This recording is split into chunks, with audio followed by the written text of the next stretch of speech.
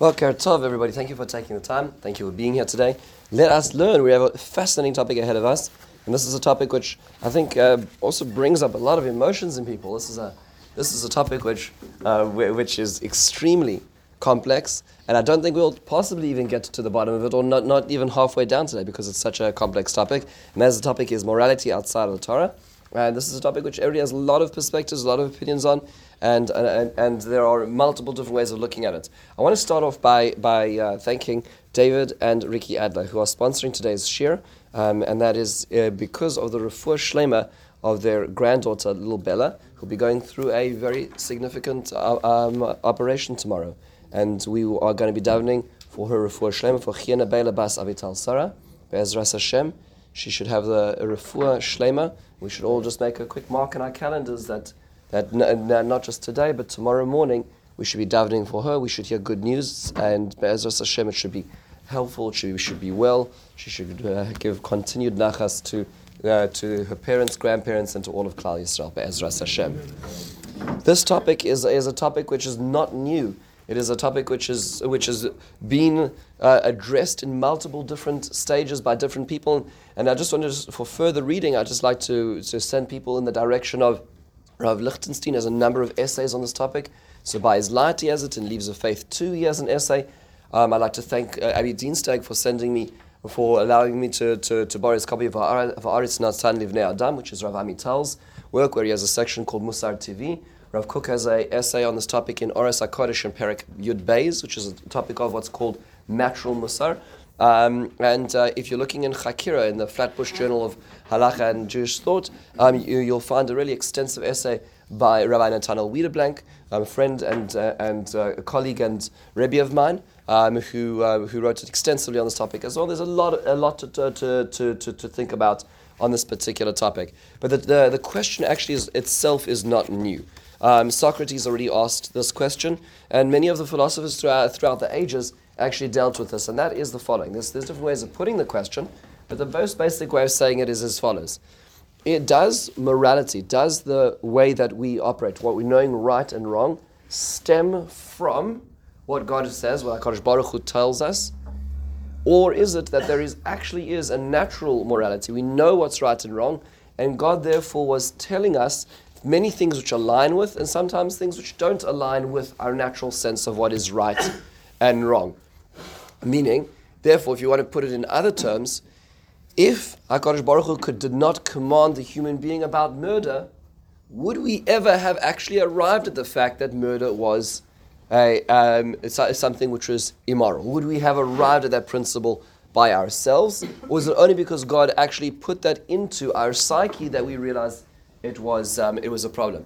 Now, you would argue and say, well, if you look at the works of John Stuart Mill and the utilitarian philosophy, murder is, so to speak, pushed out because it's the most basic principle that is necessary for the greater good. So you could say, well, you see morality devoid of religion arrived at it, didn't it? Right? In the Critique of Pure Reason, when Kant arrives at certain principles which are logically incorrect, so you say, well, don't the moral philosophers who are outside of the space of religion arrive at some of these principles? And the argument that could be made in interference with that is, yes, well, that's because they're living. They were living in a world in which God commanded that murder is incorrect, which is why they arrived at their final outcomes. The question really is what about the Torah? Does the Torah relate to the ideas of morality outside of itself? Does the Torah relate to the idea of morality outside of itself? And the answer is a big resounding, actually, yes. Yes, it sounds like it at least. Can anybody think of examples where the Torah relies upon the idea of something which is moral or immoral outside of the scope of the command of the Torah itself, outside what the Torah tells us to? This week's Parsha, Yisro, setting up the whole system of... Okay, fascinating. So, good. So interestingly enough, the system of court systems, right, the way that a law should move through the system, the way that Moshe Rabbeinu adjudicates things, is actually a suggestion of Yisro.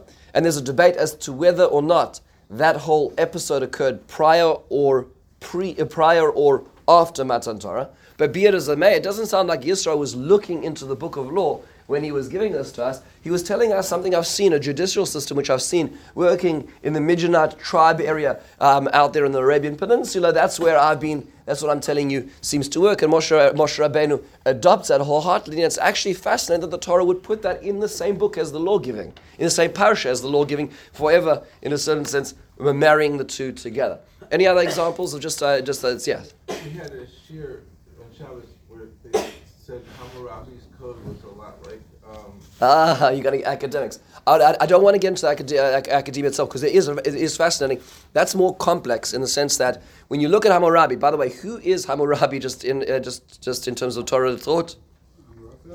Right, Amraphel. Right. So if you read the supposition, Amraphel, one of those 4 and 5 kings, one of the 4 kings, was Hammurabi, and that is at the time arguably of Avram Avinu, and he had a code. He was a very arrogant fellow, and you can read all about him and what he thinks about himself. But he has a lot of laws as well, and a lot of those laws actually, which predate the giving of the Torah, seem to match up with a lot of the laws in Mishpatim, as an example. But that's what we call necessarily morality outside of Torah. I'm talking about does the Torah rely on the idea that there is morality, that what we know is right or wrong before it gave itself? That's the question. Okay, Dr. Abramson. I'm not sure we can rely on the example of Yisro because this may be a little bit contrary, but I don't think the Torah actually says that Yisro gave good advice. I mean, he jumped in, and the father-in-law, offered unsolicited opinions, and the son-in-law took it. But how do we know that that's the way it should have been done? Maybe Moshe Rabbeinu should have continued the way he was doing it. It's a good question. I mean, Navalti Bol, that was the question, is that he says it's simply not feasible. I can certainly understand what Israel is saying, but the point is that it's interesting that the Torah for all posterity puts it there. In fact, just so you go see how far this goes, the Ohr HaChaim HaKadosh says, commenting on Nachman's point, the Ohr HaChaim HaKadosh says, you see from here that Jews were not selected for their wisdom, right? Because the wisdom came from without, which means the chosenness of Israel is about who they are, not what they produce. That's what the Ohr HaChaim says as a function of that, which means that history, in a certain sense, paskin that. Even though perhaps there might have been more adjudication, but that idea now that isn't necessarily morality, but it's a system of wisdom, right? It's a system of wisdom. It's a practical, pragmatic system of wisdom which is adopted. But there's more than that. I want to get to actually morality, a moral decision. Yes. You have several times pre-Sinai the concept of Yirat Elohim. Good. Okay, good. So Avimelech, Raka in Yirat Elohim b'makom hazeh. So that presupposes a sense of morality in that society. And by the way, enough to make Avram Avinu concerned about the way he's going to treat his wife, right? Because of what's going to happen in that society, because there's no Yirat Elohim. Now, you could argue that that's not actually about morality. That goes down to a system of law already given from God called the Zayin Mitzvos B'nai Noach, which means you could say, in that example, you could say that the reason why Avram Avinu was scared was because one of the Zayin Mitzvos B'nai Noach is about immorality. Another one of them is having a court system which demands that a society lives up to that morality. And that's not outside morality, that's God-given morality, as is extrapolated from the times of Adam Arishon. So you could argue that still falls within the purview of God's command, or God's wishes. Right? Well, Cain and Hevel would also be an example of one of the Zayin Mitzvos B'nai Noach, which would be murder. Right? So we're still there. No, actually, good. That's what's confusing. B'nai Noach sometimes indicates that we're 10 generations in. But actually, as the Gemara points out, at the times of Noach, there was the 7th mitzvah was introduced, but there's already 6 beforehand. Which means that one of the basic principles given to Adam, now you might say, did he command it, or was that assumed that he would arrive at it? But it sounds like that there was a command. The Gemara in Sanhedrin darshans every word of the pasuk relating to Adam Rishon and Perik Beis and Bereshis, that Adam Rishon was expected and murder was one of those things. So you may say, well, did he command that, or was that assumed that he'd arrive at that? Is a question. This is what Rabbi Bergman spoke about yesterday. Oh, very good. He gave the opinion of Tzadok of the relationship of Torah with Tavat. Oh, very good. Okay. So this is excellent. The rabbi was running between 3 minyanim, so he didn't have a chance to enjoy Torah. Yeah. It seems from Adam that Hakadosh Baruch Hu is only telling them the only thing don't do is this tree. That was the only real. Explicitly, you're right. Well, it is more complicated in the sense that there is Puravu, there is La'avdol L'Shamra, And then if you look at the Drasha, the Torah Sheba'al Peh, as Dr. Huberfeld was pointing out a moment ago, it does sound like specifically there's 6 items, not 7 mitzvahs yet, but because every melacha is not relatable. Why? Because I can't eat meat yet, right? So, but there's the 6 mitzvahs which are there already existed. Let me just give you an interesting example. What was the reason for the destruction of the city of Sodom? What was the reason the Torah gives the destruction of the city of Sodom? Immorality, sexual immorality, not being right. That's not explicit in the psukim, right? It doesn't sound like that in the psukim. It doesn't sound like stealing either. It's right. Hakatzakasa ba'elai. HaKadosh Baruch Hu says, I'm going to see. It doesn't sound like we're talking about one of the 7 mitzvahs b'nei Noach per se. And if you look at what the Mefarshim say, what's the Midas Sodom? Sheli, Shelcha, Shelcha, which sounds pretty much like akin to society today. Now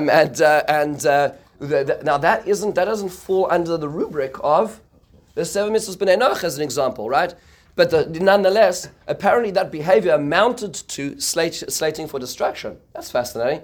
Which means that there's something wrong in society independent of precisely those 7 mitzvahs b'nei Noach. Now it gets even better, because then what happens is Avraham Avinu gets up onto his soapbox, so to speak, in Parshas Vayera, and he gets up to HaKadosh Baruch Hu and he says, "Hashofet kol haaretz lo yaseh mishpat." What is Avraham Avinu appealing to? Mishpat. But wait a second. What do you mean mishpat? Where? From where are you pulling mishpat precisely? Apparently, Avraham Avinu understands there's a concept called justice. And he's saying, HaKadosh Baruch Hu, you're not acting justly. But from where, Avraham Avinu, do you have the right to say that? Because HaKadosh Baruch Hu just said, they're dead. Which means that if everything where Hashem says is precisely moral, then where did he get justice? Where did that come from precisely? That's an interesting observation. Now, you can question this. Can anybody question that for me? Just But they didn't. You must have justice. right, so maybe it's an expression of still the Zayin Mitzvahs B'nei Noach, as an example of Batei Dinim, as an example. There's another possibility you could question on this. Yes, sorry. Is it possible that it's the same situation as in Nineveh, where it's, I'm going to destroy you, but if you have It's a warning. an opportunity to repent.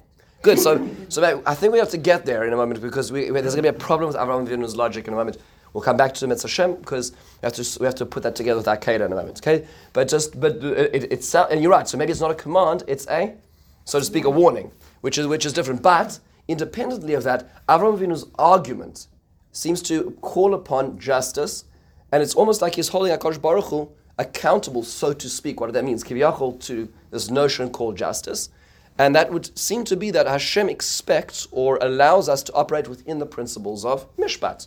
Or tzedakah, hashofet kol haaretz lo yaseh mishpat, which is fascinating, right? There's a calling upon something outside as well, something which we should know latently within ourselves is not correct. That fascinating. You may question this, because what was the reason why Hashem said, "I'm going to tell Avram about this in the first place"?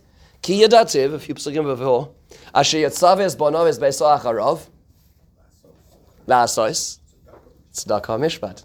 So Hashem had already said, I know Avraham Avinu is special. I'm going to tell him, because when you know what he's going to do? He's going to teach his children to do tzedakah mishpat. So you could argue, just at this point, you could argue that Hashem already gave him the tools for the argument. Right? You could say that Hashem already gave him one of the moral tools for the argument, but it doesn't sound like that. It sounds like this is a tool which exists in the world, which Hashem says, look, he's already connected to. His children are going to be fighting for social justice throughout all the ages, even devoid of any religious practice. They'll still be fighting for social justice. And justice is such a basic principle when it comes to what it is that I want in the world. And so Avraham Avinu will hold, so to speak, the Almighty accountable to that principle. That's what sounds like is happening over here. We have to ask ourselves, so where does that come from? Yes? Something where it says, so I always thought of that as being the world may say honor your parents, but don't do it because of what the world says. Good. Excellent. So I always view that as meaning it's within what the Torah says. Excellent. That's a very good point. And that just to be aware of this, and again, we go on lots of tangents, but it is important to sort of try to build a bigger picture. Is if you look at the Aseret Adibros, another pattern of Aseret Adibros is that the last 5, you may argue, are more universal. There are things that we may have arrived at logically. The first 5 are less so. Kibbur Aim being an interesting bridge character there. but in a certain sense, belief in God, reneging upon or paganism, the idea of the Sabbath, of bearing God's name falsely, all those things are not necessarily things we will come upon ourselves. They're very particular, they're very unique to us, and not necessarily logically extrapolatable. And it's interesting, you need both tablets, you need both parts of it. And what some would say is the reason why Hashem needs to command on those what are called sichlios, the mitzvahs which are logical, is to supersede, as an overlay on what we may have arrived by ourselves, because of the danger of logic by itself, which means the only reason why we keep the Torah today is because Hashem told us to. But does that mean to say that the Torah relates to external morality or not? And where would that apply itself in life is the question we're trying to get to. Ilani, yeah. Were there any parallel religions or power structures or authority that had similar rules about not using, say, the king's name or the priest's name? Good question. I don't know enough about the ancient Near East, but that was the notion of Hammurabi. That's at least in legal code. But I don't know about the other parts as well. In terms of, you were saying back to. There's a beautiful essay by Shmuel Golden in Unlocking the Parsha last week on this particular topic. I thought it was really just a beautiful pathway into this. Take one more question, then, and you notice we've successfully accomplished one source. We'll take a little further as well. Nachman, But the topic is the morality outside the Torah. What is morality? Who defines it, God or people? Do we know what's right? Do we know what's right without the Torah? One nation is not right for another. Good. We're going to get into some of the dangers or the problems of this idea, but I think that you would agree that every society agrees that murder is abhorrent. But murder is not acceptable. That's not true. There's honor killings all the time in other countries. No, that's not murder. That's not murder. It's not That's not murder. rules. That's not murder. Yeah, there's governments which will have rules in order to eradicate people that they don't believe is right. But the idea of murder for no reason, without a system of justice, that seems to be a basic moral principle. Even though we do have sociopaths and some of them become presidents, but it happens to be that. We're not talking about anybody we know, but the point is that is the case, folks. Let's get a little bit more information for traction. If I'm going to hold questions for a second, we did talk about this as well. The Torah does give us principles, meta principles. We learned a little bit about this last week. We looked at the Ramban, where the Torah says, "You should do what is right and what is good." Which is interesting because, again, although it is true that Chazal will give us specific, demonstrable examples of this, like we talked about last week, like the idea of dinner de bar mitzvah and certain specific ideas, it's interesting that the Torah there, when giving us this mitzvah, is turning to us and saying, you should do what is straight and upright, what is the right thing to do. Which means that the Torah is almost speaking to us and saying, you're going to know that this is yashar and this is tov in certain situations, and even if it's not regulated. So much so that the Maggid Mishnah, in a similar way to what the Ramban says, this is the end of Hilchos Shkenim. By the way, Hilchos Shkenim is where real character comes out. is how you deal with your neighbors. That's where it really, really comes out. So at the end of Hilchos Shkenim, the Rambam talks about this idea of Asisah Yashar V'Tov. And at the very last halakha, the Maggid Mishnah tells us, at the top of page 2, he says, "Zochein amra v'asisa yashav atov v'kavana sheyisnai b'anaga tova v'yishara im b'nei adam." You should treat people respectfully, uprightly. V'loy hayar min haroi b'chol ze letzavois pratim lefi mishemitzos haTorah heim b'chol eis v'chol zman v'chol inyan uvehechrech chayav la'asos kein. So the Torah can't go into details because societies change. Values change, so Nachman, like different societies value different things. So Torah is not going to be specific as to what that looks like. And even what's societally acceptable is going to change, right? Which is why the Torah is so general.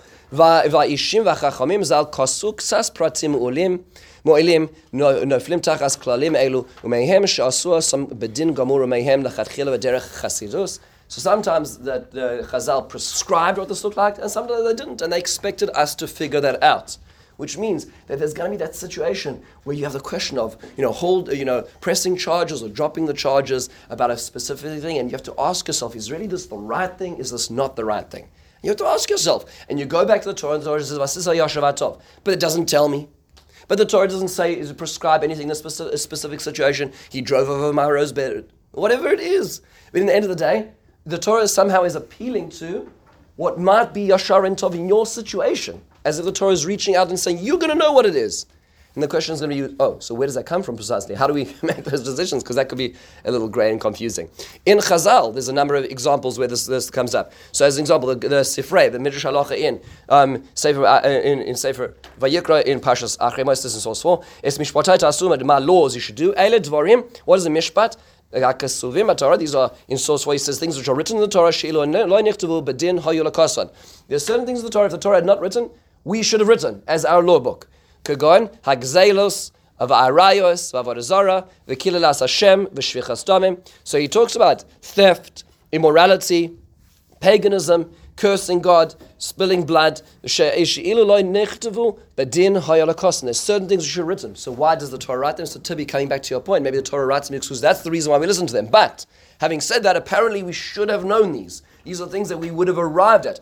Meaning, the human being should have arrived at these ideas which are called mitzvos sichlios, as the way the Rambam understands them. Logical, basic principles of operating. In fact, the Gemara often will rely on this in certain situations. This Gemara appears in multiple places. This is in Ksubas Chav Beis and Aleph, but it applies in multiple places. The Gemara says, Lama likra. Why do I need a pasuk? Svarahu, or svarahi. It's logical. Now you think, well, that's just tangential things. Let me tell you how far that logic goes. Gemara in Sanhedrin. Gemara is describing that there are 3 mitzvahs, or 3 averos, which are called yarog v'al yavor, which means, in normal circumstances, without gzeira, shasa shmad, and gzeira, and lahanas, or lahachis, and all the questions that relate to this particular topic. And a person is meant to put down their lives rather than to do these averos. The principle of v'chai bohem, of live by the Torah, does not apply in these cases. And they are, of course, murder, adultery, gidei arayos, and avodah zarah. So the Gemara tries to learn out where we know these from. And the Gemara says, what is the logic behind the fact that I am not allowed to murder to save my life? Okay, so let's sort of picture the situation, the theoretical construct, God forbid. A person has a gun clapped to their temple, and they will be saved if they go and shoot somebody else. In that situation, the Gemara demands that you give up your life rather than to kill somebody else. That's what's called yarog v'al yavor in relationship to ritzicha, to murder. The Gemara says, how do you know that? And the Gemara says, svarahi. What's the logic? The Gemara says, is your blood redder than his? Right, that's what the Gemara says. Which means, just to appreciate this law, which is not an inconsequential law, right? This is a law which is going to make very big differences in people's lives. It will make a difference in a person living or not living, is based on a svara, right? And you want to get, if it goes a little further than that. The Gemara then says, how do I know that applies to immorality? And it makes a hekesh, a similarity or between the idea of murder and rape. Meaning, we learn immorality from a hekesh, a connection to not a pasuk by murder, but a svara by murder. Do you understand what that means? That means that logic, in certain instances, not in all instances, because there are different types of svaras, the Shus Yaakov says, but the possibility of a logical principle, is the basis for this idea of even yarog v'al yavor.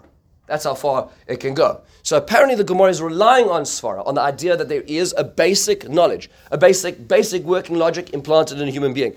So the question is, okay, so if that's the case, but where do we get that from precisely? Because if everything comes from what Hashem said, everything is precisely what Hashem said, and there's nothing else outside of that, right? So then this idea of looking at svara, where does that come from? How can you rely on, where did that come, who invented that precisely? And the answer is very simple. Hashem invented that as well. Why? Because He invented us. So what that means is, just in the words of Rav Amital, just a really beautiful statement. It's the beginning of his essay in source 8. Just listen to his words. HaKadosh Baruch Hu bara es ha'adam b'tzelem Elokim. God created the human being in His image. Right? We're all on the same page. Good. Then he says, "V'chanan osai berigishus musaris umatzpunit," and therefore He embedded in the human being basic conscience, or basic conscience and basic morality in the algorithm of the human being. Musar TV. Rigishus zu ma'afyenet es ha'adam me'az brias ha'olam. That is what characterizes the human being from the time of creation. Gam kishaloi niv'es or niv'eh mitoich tzivui eloki yashir. Even when a person isn't commanded directly. Why? How do I know it's godly? Because he created me like that. Now, we're going to get to the danger of such a logic that can lead us down some very dark alleyways. He says, but in the end of the day, HaKadosh Baruch Hu poneh l'adam derech hamatzpun v'hamusar. Hashem turns to us through our conscience. If you want to sort of view it in a different way, like perhaps a different way it's said, I came across this Rambam in the Morality Outside of Torah. I was just astounded when I found this. It was just so magnificent. How do you find the Ribbon Shalom? How do you find HaKadosh Baruch Hu? You can't hug HaKadosh Baruch Hu. You can't have a dialogue in the days where there's no prophecy with HaKadosh Baruch Hu. You can't see HaKadosh Baruch Hu. So how do you find him? Very hard. So one of the ways that we find him, the Rambam talks about two different drachim, but one of the most famous ways is to pray. Praying is that's true. But how do we see HaKadosh Baruch Hu in a certain sense? So one of the places is you look at Briosov, his nature. Look at what he did. Amazing. You go out there, you go to Montana, and you see, it's just magnificent. I mean, this world is unbelievable. So you look at the magnificent creation around you, and that's what the Rambam says. And you're going to automatically come, says the Rambam, to this unbelievable emotional experience of Avas Hashem v'Yirasa, and that's what the Rambam says at the beginning of Morality Outside of Torah. But it's more than that. It's not just the mountains, because it's much better than that. You see, it's if you look at the code that he coded, then you see even more. So the Rambam says, how do you know that HaKadosh Baruch Hu is Merachem? How do you know that Hashem is a Baal Chesed? He says, well, if you look to the fact that every mother, whether it's human being or even lahavdil in animals, have a natural love and protective nature about their children. Who wrote that code, says the Rambam? Who made that such? Isn't that a reflection on the Creator who put that algorithm into the creation of the human and even the animal kingdom? That's where you see the Creator, which is fascinating, which means to say, if you're sort of transposing that to what Amital is saying, is there's an element of HaKadosh Baruch Hu in us. There's an element of the notion of mishpat, which Avraham Avinu is turning to. Why? Because he says, this is not right. This is not right. How do I know it's not right, Hashem? Because you maybe know it's not right. I have an innate true north compass, and it's not working right now because of what's about to happen in Sodom. Make sense? So where's he turning to? He's turning to the embedded voice inside of him. How do I know that's right? Because HaKadosh Baruch Hu, when I've refined myself sufficiently, I've spent my entire life working on taking away, putting away all the dross in my character. And I've found that ultimately this is not right. I believe that that's what you want me to know. That's Hayashar V'Atov in my particular circumstance. That's the best I can possibly do. And that's what you wanted from me, isn't that? A few other examples of this idea. The Mishnah Chochmah says, actually based on a pasuk which we're about to see in this week's parsha, in Perek Dal, at the end of Mishpatim, is really a continuation or perhaps a precursor to Har Sinai, depending on how the Rashi and the Ramban, how you read it. But in that, so to speak, that's where Naasav and Ishma is mentioned. In that section, HaKadosh Baruch Hu says, "V'yamar Hashem Moshe, Alei Elai Hahara, come up to the mountain, v'yei ve'edna lecha es luchos so even." I'm going to give you the tablets, Torah v'mitzvah asher kosabti l'rasam, and the Torah and the mitzvah which I wrote to teach them. So I would have thought the Torah and mitzvah refers to, that's the scroll, right? Meaning to say the Aseret Debrais were, as we were learning yesterday a little bit, is perhaps the sum total of all the basic principles, right? And then I'm going to give you the more nuanced, more detailed version. That's the Torah mitzvah. The Mishnah Chochmah says not necessarily. Listen to his observation in source 7. He says, Torah mitzvah, asher kosavti l'rasam, asher kosavti, lo yitochen ala Torah mitzvah, ayin rashbam. He says this is not referring to the Torah that we put into the ark, as we have it. V'nireh di'ilmale nitna Torah, he's quoting a Gemara in Eruvin, which says that we're not for the Torah over here. We should have learned certain basic moral principles from where? From animals, right? The way that an ant interacts, the way that a cat, goes to uses the restroom, or ultimately expunges certain things from its body. We learn the way that it does things. We would have learned ourselves. He says, "Lochein Amar asher kosavti b'sefer hateva." What is the book of the ideas that you should be learning from? It's called nature, because I wrote that too. You want to figure out what I want? Embedded in the book, in every part of code in this existence, is what I want too. That's a pretty remarkable statement as well. In fact, just to appreciate this, the Oras HaTorah, Rav Kook has an entire essay in Perek Yud Beis on what's called Musar TV, and just in his very poetic way, he addresses this much more from a universal perspective, and he says in source 10, called Davar Shel Torah Tzarich Derech Eretz Shiyuktam Lo. Any command that HaKadosh Baruch Hu is going to give us, there has to be Derech Eretz before. Now, we usually understand the way it was drilled into me when I was in elementary school was Derech Eretz Kadmal Torah, means to say that you need to be able to behave well before you get Torah. Right? In our school, that was the motto of our school, Derech Eretz Kadmal Torah. So much so that every single award in elementary school was not about academics, but it was the Courtesy Emmanuel Award, it was the Friendship Award. I never got any of them, it was terrible. I felt so, when we got to high school and then we got to academics, that was fantastic, right? But like all that, they were called soft sciences, the being nice to other people. That was very hard for some students at that stage in their game. But nonetheless, that was how they operated. And so much so, the school's based on that when there was a particular class that may have been the same grade as mine, was so ill-behaved towards their Rebbe, they removed the Rebbe. And they said, if you're not willing to act in a basic way with basic respect, you don't deserve to learn Torah. And so we lost our privileges for a short while to do that. That's how I was brought up. That was the school I was brought up in, and that was the principle. That's usually how we understand it. Courtesy and manners, there's certain derech eretz. Rav Kook is saying it's more than that. He's saying that every Torah command has to go through the lattice work of our personal screen called derech eretz. Okay, what does that mean? He says, goes to imhu inyan shaseichel vayosher hatzivi maskim loy. A person has to somehow digest what HaKadosh Baruch Hu tells them through their filter. Tzarich la'avor b'derech yashar. It needs to go through the notion of uprightness. And it needs to go through what a person is able to fully digest and appreciate and amalgamate into who they are. And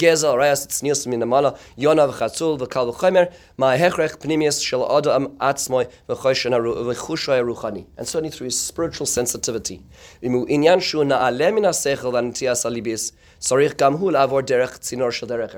something which is beyond the capacity of us to be able to fully digest. Example, chukim. Shmita, I have no idea, right? So how does that work? Even that, he says, needs to, so to speak, move through that process called derech eretz within ourselves. B'yachas ha'kishur sheyesh l'kol prat im ha'klalos kuloi, b'tor mitzvah goreres mitzvah. Says that it still has to be, we have to find a way to be able to accept and appreciate it as well, which gets into the general topic of like what the Sefer HaChinuch was doing. Why was the Sefer HaChinuch talking about Ta'amei HaMitzvahs, which is a big debate in general? Are there Ta'amei HaMitzvahs or not? And if there are, you cannot limit the mitzvah to that. You can't say, well, the Sefer HaChinuch says the mitzvah is because of A, and therefore when A doesn't apply, that's what's called Darshan Tam in the Quran. We don't do that kind of business. But apparently the Sefer HaChinuch thought that was sufficient, it was important enough to give us reasons. The Morality Nevuchim spent a lot of time on this. And there are many things which are debated. The Ramban takes him to task on many things, but they're not taking to the task the fact that there is a reason. But why is he giving us a reason? Why does he do that? The answer is because, as Rav Kook is saying, is somehow Hashem expects us to try to appreciate the Torah and absorb it and align ourselves with it, which means to say that there is already another system, another algorithm through which those principles need to move through, which is the Musar TV, which is within the person. Which means Hashem gave us one system of morality and then he superimposed another system of morality, and somehow the two have to fuse, which is very complex in this. Now, there are. So how does that work? So how much must you obey? So if I have this inner sense that this is right or this is very much incorrect, do I have to listen to that or not?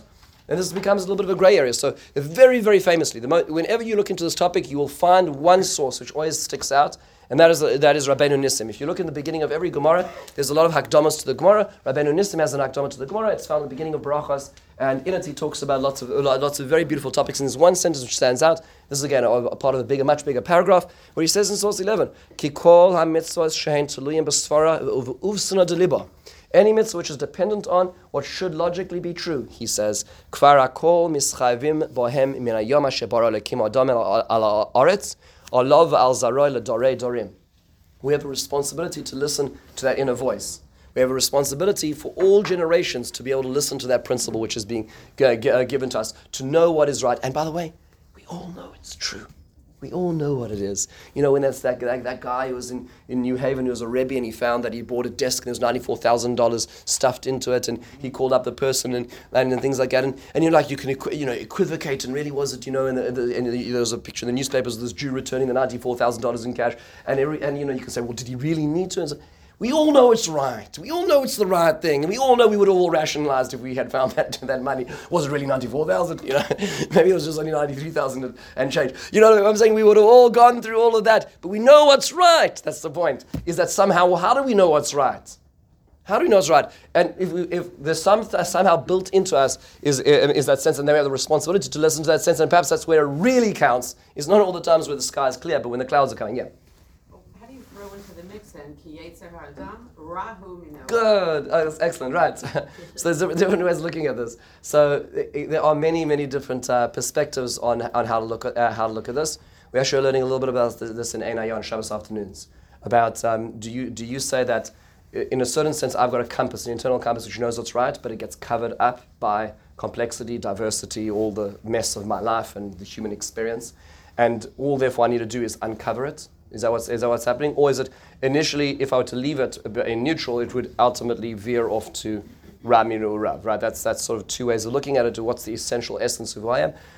Today, very popular, certainly in Sifrei Chasidus, the idea is that we have a clear starting point, and Raminu Rav means to say that we just ultimately, without any guidance, it will be covered up, it will be complex, and therefore we can't necessarily trust our natural sense, because our natural sense becomes clouded with justification, rationalization, and so on as well. So it becomes more complex to listen to.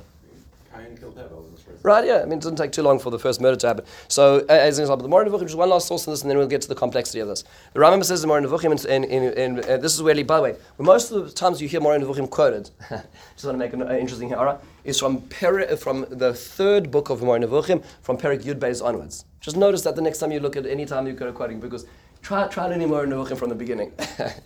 It's very, very complex. A lot of it, the Tamei HaMitzvos, are found in the latter half of the third book, and the ideas of what HaKadosh Baruch Hu is, and terms of what Malachim, all that is in the first section. So just worthwhile noting, in the volume 3.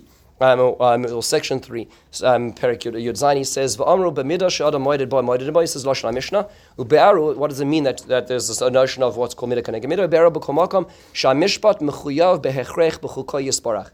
Justice is natural and necessary. He says, "V'hu yishiyigmol ha'oveid al kol ma sheyaseh mimase habur v'yoshar v'af al pi shelo tziva bo al yedei novi." A person is responsible to act in a just way, even without an explicit divine command. And you're going to be held responsible, even for the places the Torah doesn't give you a specific sif katan to follow. If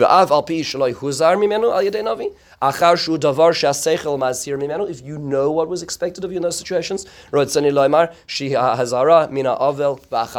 you know what's wrong. And by the way, why is he using the word chamas?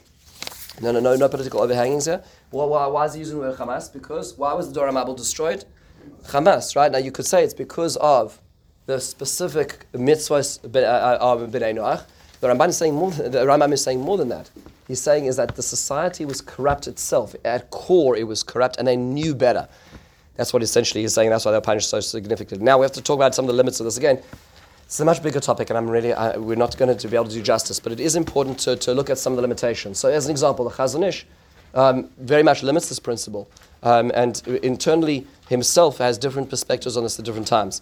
So the Chazon Ish in Sefer Emunah we're talking a very, very famous chapter. He's actually talking about a particular city that has certain teachers, and then new teachers come in who are younger and more charismatic, and they come into town, and the town sort of embraces the new teachers, retires the old teachers then start slandering the new teachers because they feel that it's inappropriate, that they came to take, it's always exciting, this fellow's more energetic, has more speeches, and it gives more stories, and suddenly that we get rejected, so there's a whole fight between them, and that's the Chazon Ish is addressing. And he says a statement at the beginning of this chapter in Emunah B'Tachon, which is really a strong statement. He says, Chayvos hamusariyos, the moral responsibility a person has, Heima lifamim guf echad im piskei halacha, are one and the same as halacha. You cannot have morality today without halacha. Meaning, how is it that the teachers who felt that the umbrage of being rejected, how could they go around slandering the new teachers because they felt that they were in the right? And he says it turns out they weren't in the right. Meaning, the first thing you need to figure out is what's right. And at that point in time, you cannot trust what you think is right. You need to say, is this halachically correct or is it not halachically correct? And then I can say, is this morally correct? There's no other way to do this. So which means to say that essentially today, coming back to maybe Tibi, your point that you mentioned beforehand, is there's no way of garnering a moral principle just because I feel it's right.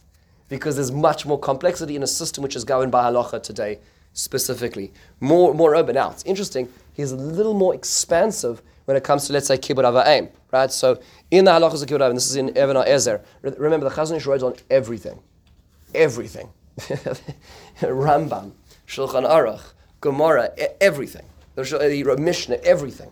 You want to go into Hebrew.com and type in Chazon Ish and see all the Svarim. The Chazon Ish was remarkable in so many ways. And anyway, so in Even HaEzer, which is on Maseches Kedushin on Daf Lamed Beis, in that section, because in Kuf Mem Ches, which is an extremely long area which deals with the Maseches of Kedushin, he talks about kibbud avayim, and in the middle of this, he's talking about a child doing what a parent doesn't want, which is not specifically implied in what the Torah's parameters of kibbud avayim are.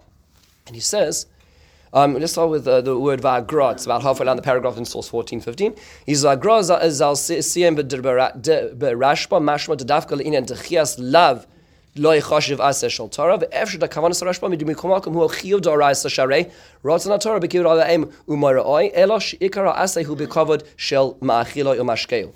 So he says like this: is that you, on the one hand, you can have what the Torah specifically prescribes from us. What's the Torah prescribed from us? Ma'achilo mashkeu, right? So that's very prescribed. That's very limited.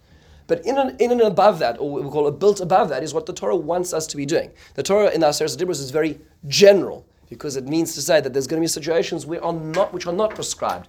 Bringing the newspaper was not precisely the one's parent wants one to return home before 10 o'clock at night. But I don't understand, Dad. It's not written in Shulchan Aruch, so I don't know. Just give me the keys, right? So what he's saying is that still the Ratzon HaTorah demands of a person that's what the Torah wanted from you in that situation, even though the Torah didn't explicate that as well.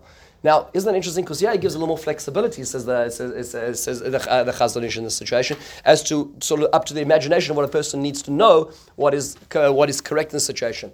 He has a lot more flexible. Why? So Wiedeblank actually in his essay makes observations. It's fairly simple. When you're trying to understand what the Torah already said, which is what the Torah said in Kibbud Avayim, and there's, by the way, the sky is clear, there's no contradictions, then you're allowed to use this principle of what would the Torah want in this situation, right? What is the Ratzon HaTorah in Kibbud Avayim? Because I need to be doing what my parent wants, even if it isn't specifically said. But when it comes to another topic where, in a certain sense, now I'm going to say, is this right or wrong? Is the new or the old? Is this, can I slander? Can I not slander? I can't use logic as an arbiter in that situation. I can't use my logic, because, first of all, because I'm biased, and number two is because it's not stemming from the Torah. Make sense? So the Chazon Ish very much limits this. You can't, and this is what a lot of people do, is like, it's unjust, it's not proper, it's not right. Yeah, well, but you need halacha for that if you're going to just bring it in a vacuum. But once I know what the Torah already says in this specific case, extrapolating sort of called minutiae out of that is allowed. This is one limitation. There's another limitation. This is very famously, Rav Asher Weiss in the Minchas Asher has a very beautiful essay in Siman Nun Aleph in Devarim, and he talks about, we're going to spend a little more time with Rav Asher Weiss next week in this the earlier parts of this Siman, but in the end he just issues a warning, and it's a very important warning, especially for Dareinu Zeh, for our generation. And he quotes in the first paragraph on top of page 5, he quotes the Rabbeinu Nissim, and then he says the second paragraph, he says Omnam, he says however, it's not clear. Well, you're going to say you rely on human logic today? It changes with the wind. It depends which side you're on. It depends on your politics. It depends on how much money you've got invested. It depends on your relationships. There's so many things it depends on today. He says, Look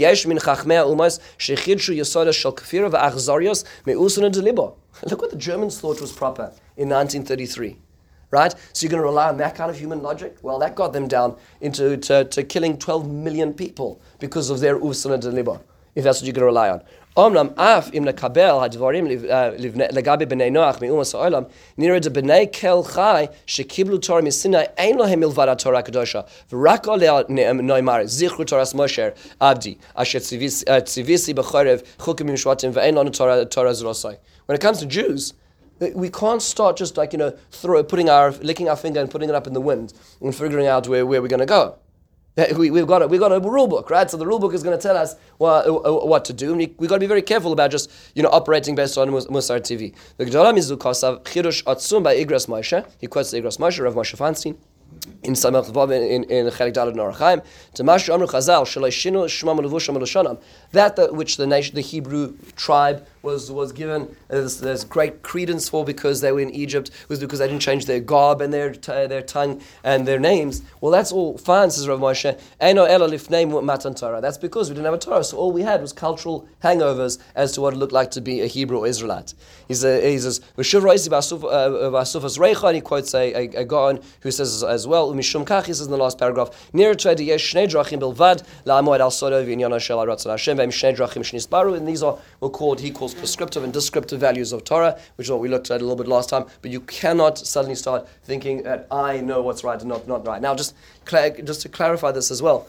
So this may not be a steer to what the Rambam was saying is more in Nevuchim. In a situation where there's multiple competing values which will dictate different actions, then maybe yes. Then you need to have the Torah, like the Chazon Ish was saying, to define it. But there'll be situations where there's not multiple values, right? And you just know what's right in this situation. And there's no other competing idea.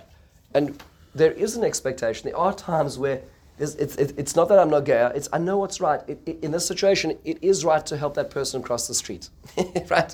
And that's not only a contradiction to what the Minchas Rosh is saying. The Minchas Rosh is saying is be careful about setting up a moral society based on what I think is right, because it's going to end up being very dangerous. Don't, when you're in a machlok with somebody else, say I know what's right and that's why I'm going to take you to court and not let go. That's inappropriate. You need no halacha in that situation. But there's certain situations where there's no other competing principle, and what I'm doing what's right. It may be what's expected of me in that situation as well. The last thing we're just going to look at is and this is obviously the most important thing, which is the clash with commands. What happens when when the Torah says something and what I feel something else? And this, by the way, comes down to the first of all the commands to all the human beings, which is HaKadosh Baruch Hu says, don't eat from the tree. But in the what does the snake say to Chava? Does it look good? Because from an animalistic perspective, the animal's built with only one voice. And that one voice is the internal voice, that's the algorithm God put in, what we call instinct. And so if an animal eats something that it likes, that's ultimately an expression of godliness.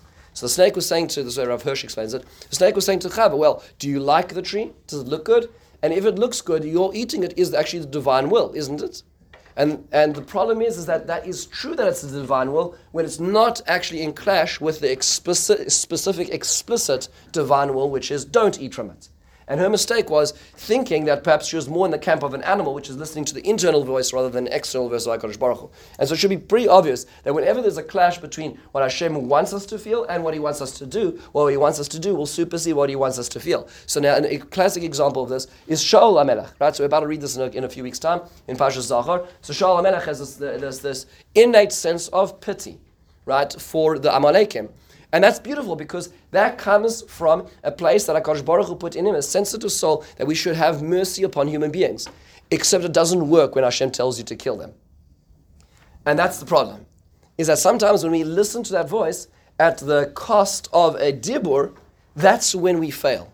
And that should be pretty obvious to us. Where it gets less obvious to us is when we look at Parshas Vayera. And perhaps we'll close this because there's obviously so much more to talk about in this topic. Avraham Avinu gets up there. And he has nothing to gain from about Sodom. Perhaps he does. He has his nephew Lot, but Lot ultimately is going to be saved. But Avraham Avinu is not talking about Lot. He doesn't say, HaKadosh Baruch Hu, if you wouldn't mind, at 23 on Cedars Lane, there's this fellow. Right? He doesn't say that. He's arguing about all of Sodom. And says Rav Hirsch, you see from here a remarkable thing. You see, he says in Psalms 19, listen to these words. Finally, this dialogue, so to call it, between Abraham and the judge of the world, in which a creature of dust dares to step before the presence of the God with his feelings of justice, finds agreement and approval, is a guarantee of the godliness of that voice within us, which pleads for the right and for the duty of fidelity of a king. Meaning it is equally as godly in that situation to argue in that situation with the HaKadosh Baruch Hu. Why? Because in that way he knew this could be incorrect if it was not yet ratified within the space of the human conception of the Musar TV. So he was willing to argue with the Ribono Shel Olam in that case. Which leads us to a question, because at the end of the parasha, HaKadosh Baruch Hu says to Avraham Avinu, Avraham, kach nos bincha es yichidcha asher ahavta es Yitzchak, v'lech lecha al eretz Moriah. So he says, and what does Avraham Avinu do? Any arguments, any deliberations, nothing. So Vayashkem Avraham HaBoker. That's it, 1, 2, 3.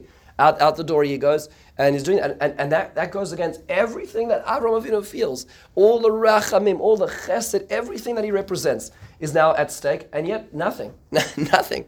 Why? How does that work? Rav Lotzenstein in his essay says, in a very powerful line, he says, when there is a conflict between the tzav and the moral order, well, what do we do about it? For us, the answer is perhaps practically difficult, but surely it is conceptually clear and unequivocal. This is, after all, what the Akedah is about. Kierkegaard emphasized that the Akedah represents a conflict between Abraham's moral sense and the divine command. As far as understanding the problem, he was unquestionably correct. On the one hand, Abraham is commanded to offer his son to God. On the other hand, he knows that murder is forbidden. The message is that the Akedah is clear. God's command takes precedence in every respect over our moral sensibility and conscientious objections. And he goes on to say, and he quotes Midrashim, which put in this Yalkut Shimoni as an example, which talk about Avraham Avinu crying along the way, which means Avraham Avinu was still experiencing what is, so to speak, at odds with his moral sense of what everything that he knew was right, murdering his own son, something inconceivable, and yet at the same time following the divine command. And there's times where HaKadosh Baruch Hu will ask us to sublimate. And the question is, and this is a question which I don't really fully have a right answer for, is why did he not object in that situation? But why did he object with Sodom? And I think perhaps one of the answers is that by Sodom it wasn't a command to him. When it came down to the Akedah, it was specifically, unequivocally, undoubtedly to him and what to do. And yes, you can say in retrospect that Haleu Shem La'ola, as Rashi says, doesn't mean to sacrifice him, but Avraham Avinu knew what Hashem wanted, and he did what Hashem wanted, to the point that Hashem said it's no longer wanted, because it was a command. In the case of Sodom, coming back to your point, in the case of Sodom, it wasn't a command. It was HaKadosh Baruch Hu essentially giving a soliloquy in front of Avraham Avinu, asking him to join the questioning of it, because otherwise why would Hashem talk about Tzedakah Mishpat in the presence of Avraham Avinu about what he's about to do to Sodom, almost inviting Avraham Avinu in for the human perspective in what was a divine decree. And that's perhaps the difference, is that in the space where there's a divine command, then there's space for our moral logic. Even though Derech Eretz Kadam Al Torah, we have to filter it through it. We may be crying, but we're going to ultimately have to make that sacrifice. But there are times where it's not a command and it's more complicated. We have to try to figure out what it is, and it's not so easy in those specific situations. When there's multiple values at stake, as the Chazon Ish says, as the Minchas Asher points out, we can only start with halacha. But if halacha doesn't say anything in those situations, there's nothing else at stake. There is a space where a person needs to know what's right, and I think a lot of us really do, because we try to rationalize and justify so much away from it in so many of those circumstances. Folks, it is very clear that we've only scratched the surface of this particular topic, and there's lots of very valid points in this topic. There's no question. But it should be something which is worthwhile thinking about as the Torah relates to us. And sometimes we can think about very specific, finite moments in our lives where we actually do the right thing. And the Torah didn't tell us to, but we know that was the right thing as well. We're sometimes given those moments, and I think those are the moments which really make us who we are. Thank you so much for